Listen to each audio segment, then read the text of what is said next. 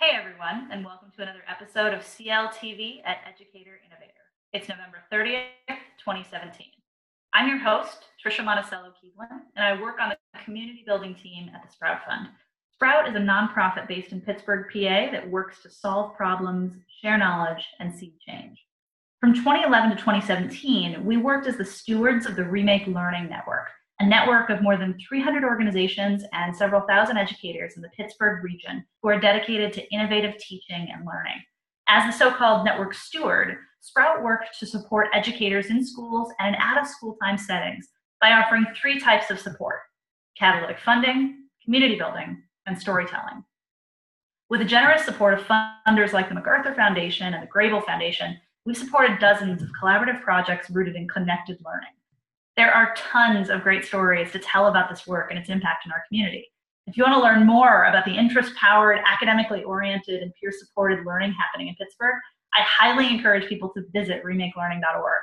On that site, you can explore some of the people, projects, and organizations making a difference in the Pittsburgh region. You'll learn some amazing things about how we're working together to transform learning in the 21st century. The project we're talking about today shares some of those amazing stories in a new way.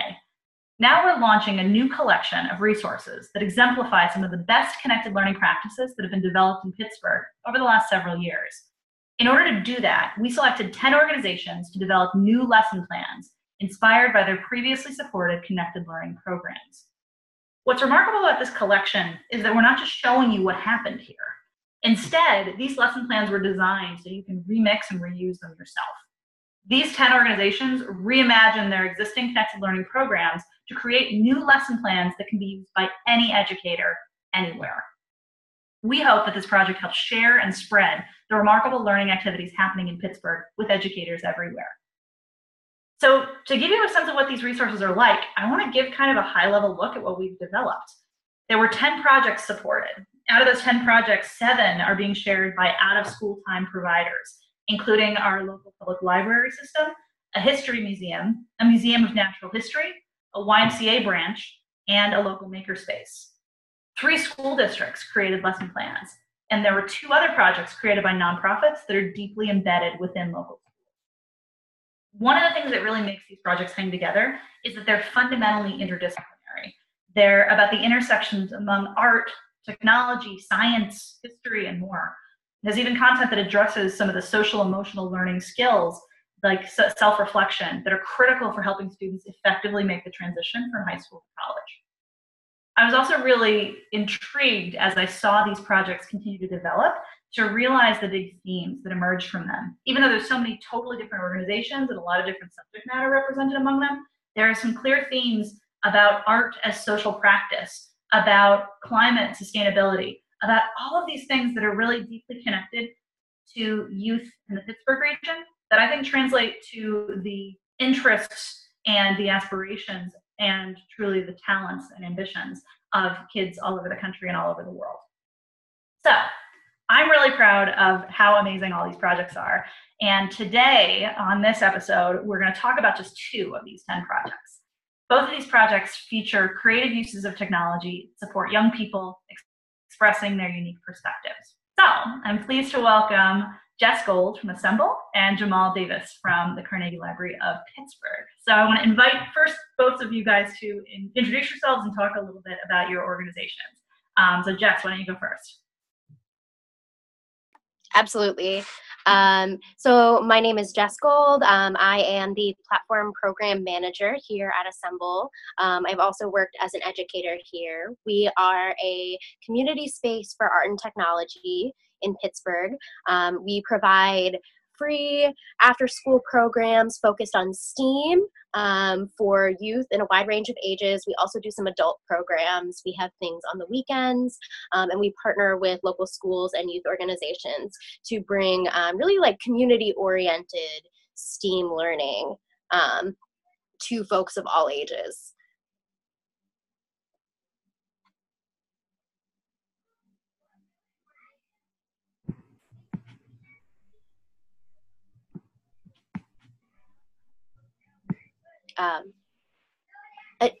Trisha, I'm having a little trouble hearing you. Sorry, Jamal, go ahead. Hi, my name is Jamal Davis, and I'm a community and outreach specialist with the Carnegie Lab in Pittsburgh. I work very closely with the labs, helping to facilitate and bring the maker spaces outside of just being inside the library and bringing them to the actual community, kind of like what we did with Paulson, and what we do with juvenile detention centers inside Pittsburgh as well. So that's usually like the big part of what I do at the labs. And also in the library, we try to offer actual maker spaces and just build good community spaces everyone feels welcome. That's awesome. Thank you. So I want to dig in a little bit to the lesson plans that y'all developed for the Share and Spread Connected Learning project. Tell us about where these programs came from. Talk a little bit about how the activity worked and what students learned. It might be helpful actually to talk about Rec2Tech a little bit too. Is it helpful for me to set some context about Rec2Tech first, do you think? Absolutely. Cool. Okay, so both of these projects came out of a program called Rec2Tech, which happened in the fall of 2016. Rec2Tech was an initiative that transformed 5 local recreation centers into technology learning centers for 5 days in Pittsburgh. 5 local organizations, including CLP and Assemble, transformed these after-school learning spaces into a space where kids could come after school to learn about something that had to do with technology, to create a project that after the course of that week, they got to showcase in a citywide party that we hosted in Schenley Park, the Central Park in Pittsburgh's Oakland neighborhood. So the CLP project was at Paulson, a local rec center in the East End, and the Assemble project was at Ormsby on Pittsburgh's South Side. What was exciting about these projects was that they managed to engage kids who were in these after-school programs anyway at each of these centers, where they otherwise would mostly be playing basketball, getting homework help, having a snack. All of those things are still valuable, and it was super cool that these kids got the opportunity to participate in a program like this. So we called it kind of a demonstration project to show off what it would look like if you could implement this kind of technology programming in an ongoing basis within these kind of community centers. So yeah, feel free, talk more about what projects inspired the lesson plans that you all developed for this. Yeah, absolutely.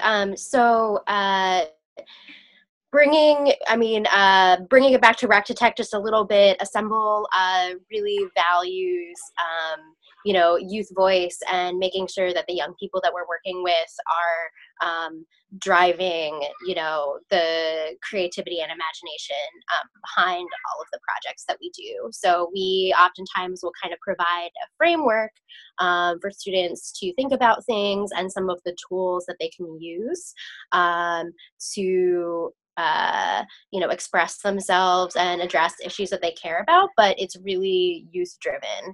Rec2Tech, like Trisha was saying, was very youth driven. We worked with youth there to really use STEAM tools to design a makerspace for their rec center. And the curriculum that we shared for this project, while not something we implemented with the youth at Rec2Tech because they were a little bit younger, also was kind of connected pedagogically to that idea. So the students for this project are learning how to do mixed media art through collage and sewing, and talking about identity as part of that process. So they're making a mixed media collage art piece that expresses who they are, what they care about, what they're interested in, their identities, and then they have the opportunity to learn about sewable circuits, e-textiles, how to actually sew a circuit onto their collage to make a visual connection between different pieces of their identity that they are expressing through the collage. So again, it's just that idea of providing the tools and the framework for students to express themselves creatively. That's awesome. Thanks, Jess. Yeah, Jamal, talk more about your program. Yeah, well, after we met with the staff at Paulson, they was very much concerned with bringing more actual development work to the space. So they want to do more coding and more things like that to get kids more excited. So we met with our team, and we wanted to do a game design type of program, but we didn't really want to focus too much on the coding. because we felt like that could really flip up a lot of kids. And we also distance some of the younger ones who maybe couldn't do it as well. So we decided to use a great game development app called Voxels. Well, it's not really that heavily coding intensive. It's more focused on design thinking. So we focus most of the programming on actually using design thinking mechanisms, and we also focused a lot on peer-to-peer learning, and also this code and also a co-working environment. So we broke them all up into teams, and we made the teams actually make each other games, teach each other how to work. So it was a very peer-to-peer learning experience. We coupled the younger kids with the with older kids who would do more stuff on the iPads and had them share a lot. And then it also kind of transformed from just being focused on more the design and the actual peer-to-peer learning. It became more of a storytelling for a lot of kids. They focused on stories in the neighborhoods, and they brought these characters to life that they previously watched on TV or they thought about. They became superheroes inside of this game world, and then we presented it. It was a great experience. That's super cool. It's interesting. Both of your projects use a lot of technology tools. Talk about how the technology tools supported what was going on. I like, Jamal, how you were talking about the peer-to-peer learning that was going on. Like, how does the technology support that? Definitely. Well, for us, we had enough iPads that we could have bought everyone an iPad, but we wanted them to actually learn how to share and work together. So we bought enough that each team to have one, so they can actually do that as well. And also, when it comes to the actual technological aspect of it, just the fact that it was a video game, and they were so used to this idea of playing video games and being involved with this, that having their own creative way to actually design one. It was something that I don't think a lot of them really thought about before, or actually understood the concept that they could actually make this without having a super intense programming background as young as they are. So I think technology for us, it was just an opening of a door, and it was also something that get them so excited because there wasn't too much technology in the space. That's coming, all they had was a couple computers. They didn't really work that well. They would be arguing over the play voxels and stuff. So able to go in there and give them that technology and let them get their hands dirty and actually create something with it, other than just be passive with it, was something that was very exciting to see. And I feel like they actually left knowing that they can be actually more interactive with technology, except for just being consumers of technology. That's awesome. That's a really great insight. Yeah, I think that it's really similar for us as well. I really like, Jamal, what you were saying, just about being producers of technology and not just consumers, because young people today are using technology so often, using it in really creative ways. And I think it can be really empowering for them to realize, like, oh, hey, I can actually create things that, my friends and my family and my community can use. I can take this into my own hands and be empowered by it. So, Trisha, just for clarification, do you want do you want me to talk a little bit about how we did that with Rectitech, or the curriculum specifically for Share and Spread? I think for the curriculum with Share and Spread, that'd be awesome. Okay, great. Yeah. So the idea with this curriculum is really to get young people, especially in school and after school settings, thinking about ways that you can fuse art and technology. I think that the way, unfortunately, that a lot of academic settings are structured, young people tend to think of certain ideas and certain subjects in more rigid ways. And we really at Assemble, and I think in a lot of the out-of-school time partners that have participated in this project, we're really trying to, get young people to think about these things as interdisciplinary and issues, the social issues that they're thinking about being intersectional. So this project is kind of a way of doing that. You're fusing different art forms and forms of technology, using them together, and then also making connections between different aspects of your identity, different things that you care about. And I think that there's also it's all about making connections. And I think that there's a really important community building piece of that as well, because I think that with projects like this, it can be really easy to get a little bit wrapped up in the personal self-expression part of it, which is critical and it's great, and that's really empowering for young people. But I think a special part of this project is the fact that at the end, and really throughout the process, not just at the end, students are having conversations about identity, having conversations about art and technology, sharing ideas with each other, and recognizing, you know, the power in their similarities and differences. Yeah, I think that's a great point. I like what you were saying about the interdisciplinarity of this. Like, it's so interesting and it's exciting to show students that, like, not only does their personal perspective belong in a conversation about identity and they're learning serious things about art and technology, but also understanding that the divisions among those things are really artificial, right? Like, the idea that technology is just a thing to be studied on its own, like, is not necessarily the case. Like, everything is connected. And, like, if you can find a way to help students, like, use that to propel them into pursuing something that interests them and excites them, and that allows them not only to go deep into the things they care about already, but perhaps to find ways to explore new subject matter in a way that they didn't expect to enjoy so much, or that allows them to really expand their interests and learn something else that's exciting. I think that's one of the coolest opportunities with things that are interdisciplinary in the way that each of these projects are. Yeah, definitely. And I think a big piece of that is also working with students to recognize that they're already doing this. Mm-hmm. They already have a lot of these tools and this knowledge. They're, you know, I think, like, for example, I'll work with students who say, well, I'm an artist, I don't do technology, or I don't know about science. And we're always trying to encourage them to think about the ways that they're using science and technology in their artistic practices that they might not even recognize. You know, all of the art tools that you're using are pieces of technology. Technology is not just, you know, something that holds a circuit, but it can be, you know, that paintbrush. Somebody invented that as, you know, a tool for painting. So getting them to think about these things in broader and more connected ways, I think, can also help to lower or eliminate some of the personal, like, psychological barriers around trying something new. I think it can remove some of the stigma of, like, the idea of, like, that's something that's for me or not for me. You know, like, mm-hmm.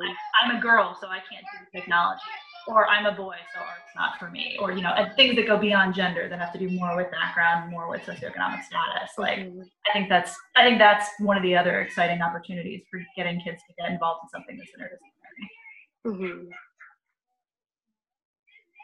All right, so I have a different question. We've talked a little bit about connected learning and how it's interest-powered, academically oriented, and peer-supported. Talk about, I mean, I've already sort of name-checked that both of your programs, I think, are emblematic of really good connected learning practices. But how do you see that? How do you feel that these programs really speak to those critical characteristics of connected learning? I'll put Jamal on the spot. I've been putting Jess on the spot so much already.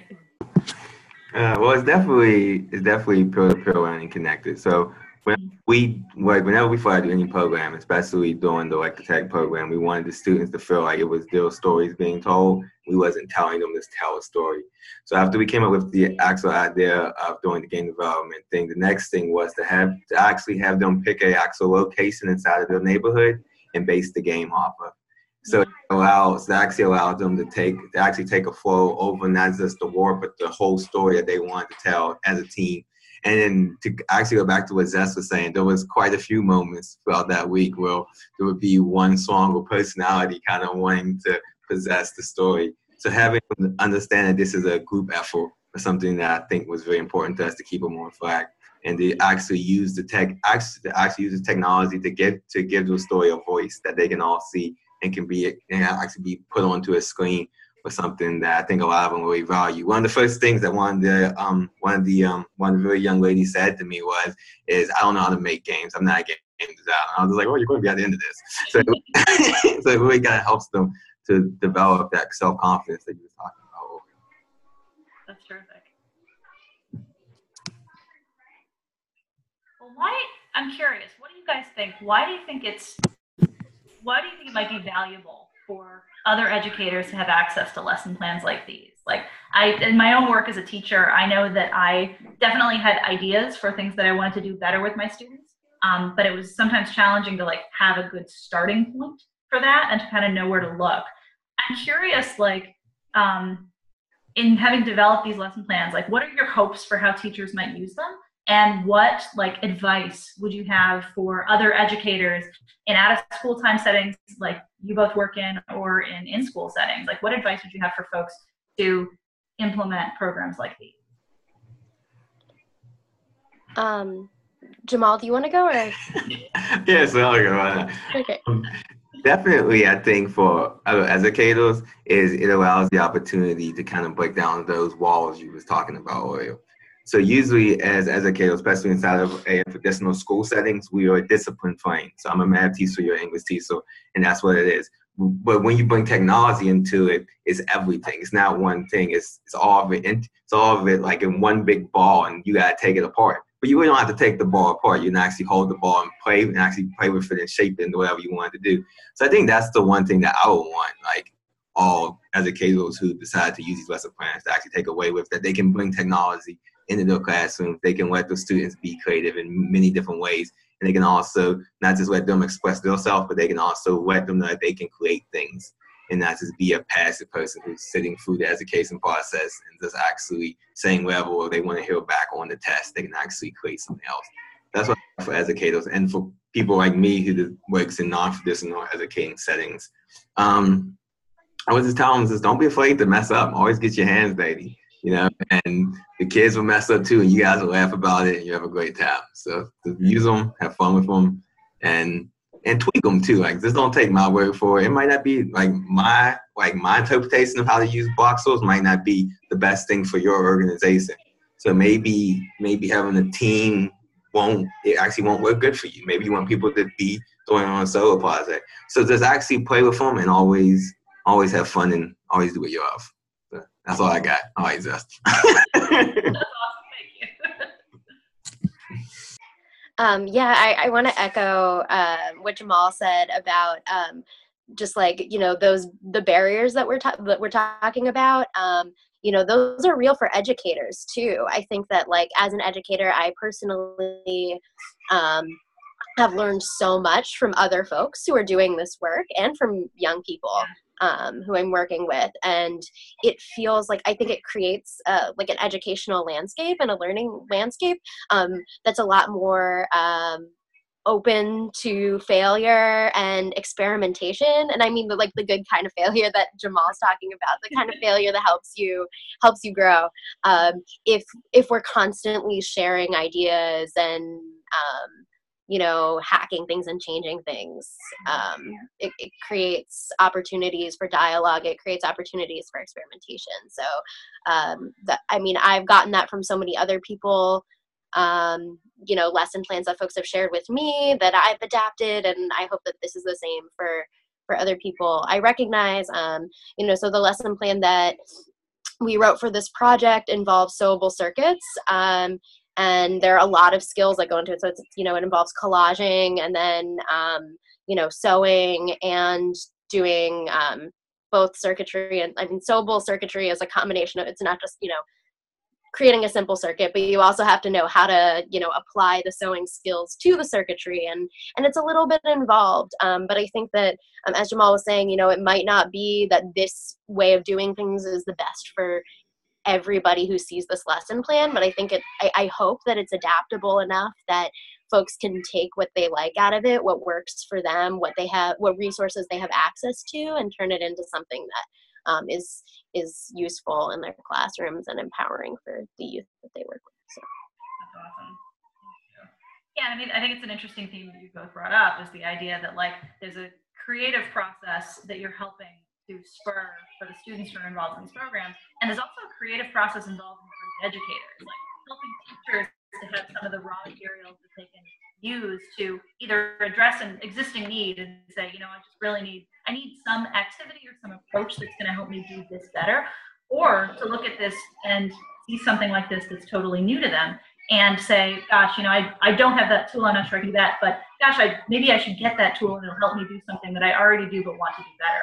Like, I think that's one of the things that I think is so exciting about all these projects is that I think people could take the lesson plans that you've written off the shelf and just do them in a lot of different classes. They could be done in an out-of-school setting. They could be done like within an English class or a math class or a science class, or I was a French teacher, like in a foreign language class. Like they can be done in a lot of different settings. And also teachers could look at them and say, actually, there's just a bunch of like really cool insights from this that I'm gonna not do that at all. I'm just gonna do something totally different, but I wanna be inspired by these ideas and this particular approach to do something just that you wouldn't even have expected would have been related. But like, that's how learning happens, both for kids and for adults, right? So I feel like that's really exciting if that's the thing that this can propel forward.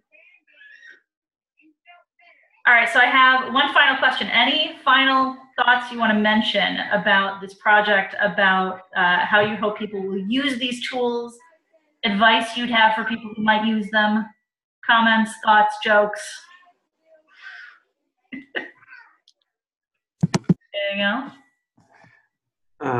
Well, if you do use this lesson plan, if you do use the Voxels and you get the kit and everything, make sure you have an iPad with a really good camera, because it's going to be really difficult. And one thing also is just take your time. Don't be afraid to learn it. Don't be afraid to play with it. Make a couple of your own games. See if you like them, and then give it to your students and give them the best shot. That's awesome. Thanks. Anything else, Jess? Yeah, I think Jamal brought up something that I wanted to address with mine. I think that you know, there with sewable circuits, especially that particular part of it, there's a lot of in-depth learning and practice that kind of goes into preparing for a lesson like this, because sewable circuits are pretty intricate, but they can be really fun. And I think that while I try to provide a basic foundation for that with a lesson plan, I think that there are also, like, you know, maybe opportunities for research around that for folks who might just be doing this for the first time. So I apologize if it's not as detailed as it might need to be if it's new to people, but I encourage you, there are a lot of resources out there on e-textiles and sewable circuits that are a lot of fun. Yeah. And then the second thing that I just wanted to share was that I think that something that I've been thinking a lot about, and Trisha, you brought this up at the beginning, was the common theme of, you know, bringing real world issues and student interests into making activities and STEAM focused things, art and technology. And I think that that's so critical right now. I've been thinking a lot about the, you know, in the realm of STEAM education and maker education, you know, I think that there's value in making things and experimenting just for the heck of it. But I also think that there's really right now, especially in our world, thinking about the, you know, how do we really take this and apply it in meaningful ways? Because the young people we're working with have so many brilliant ideas about, you know, what our world can look like, and these tools can be really empowering for them to, you know, use in thinking about that. So well said. Well, thank you both so much for taking the time to share your insights today and for the work that you put into these fabulous lesson plans. If folks want to see more of the projects that inspired these lesson plans, what they look like in action, you should visit Rec2Tech PGH. That's rec, the number 2, techpgh.org. And we'll have a link to it next to where this lives on the CLTV website. As we wrap up here, I just want to take another minute to thank our guests. Thank you both, Jamal. Thank you, Jess. And to say thank you for watching here on CLTV at Educator Innovator. Excuse me.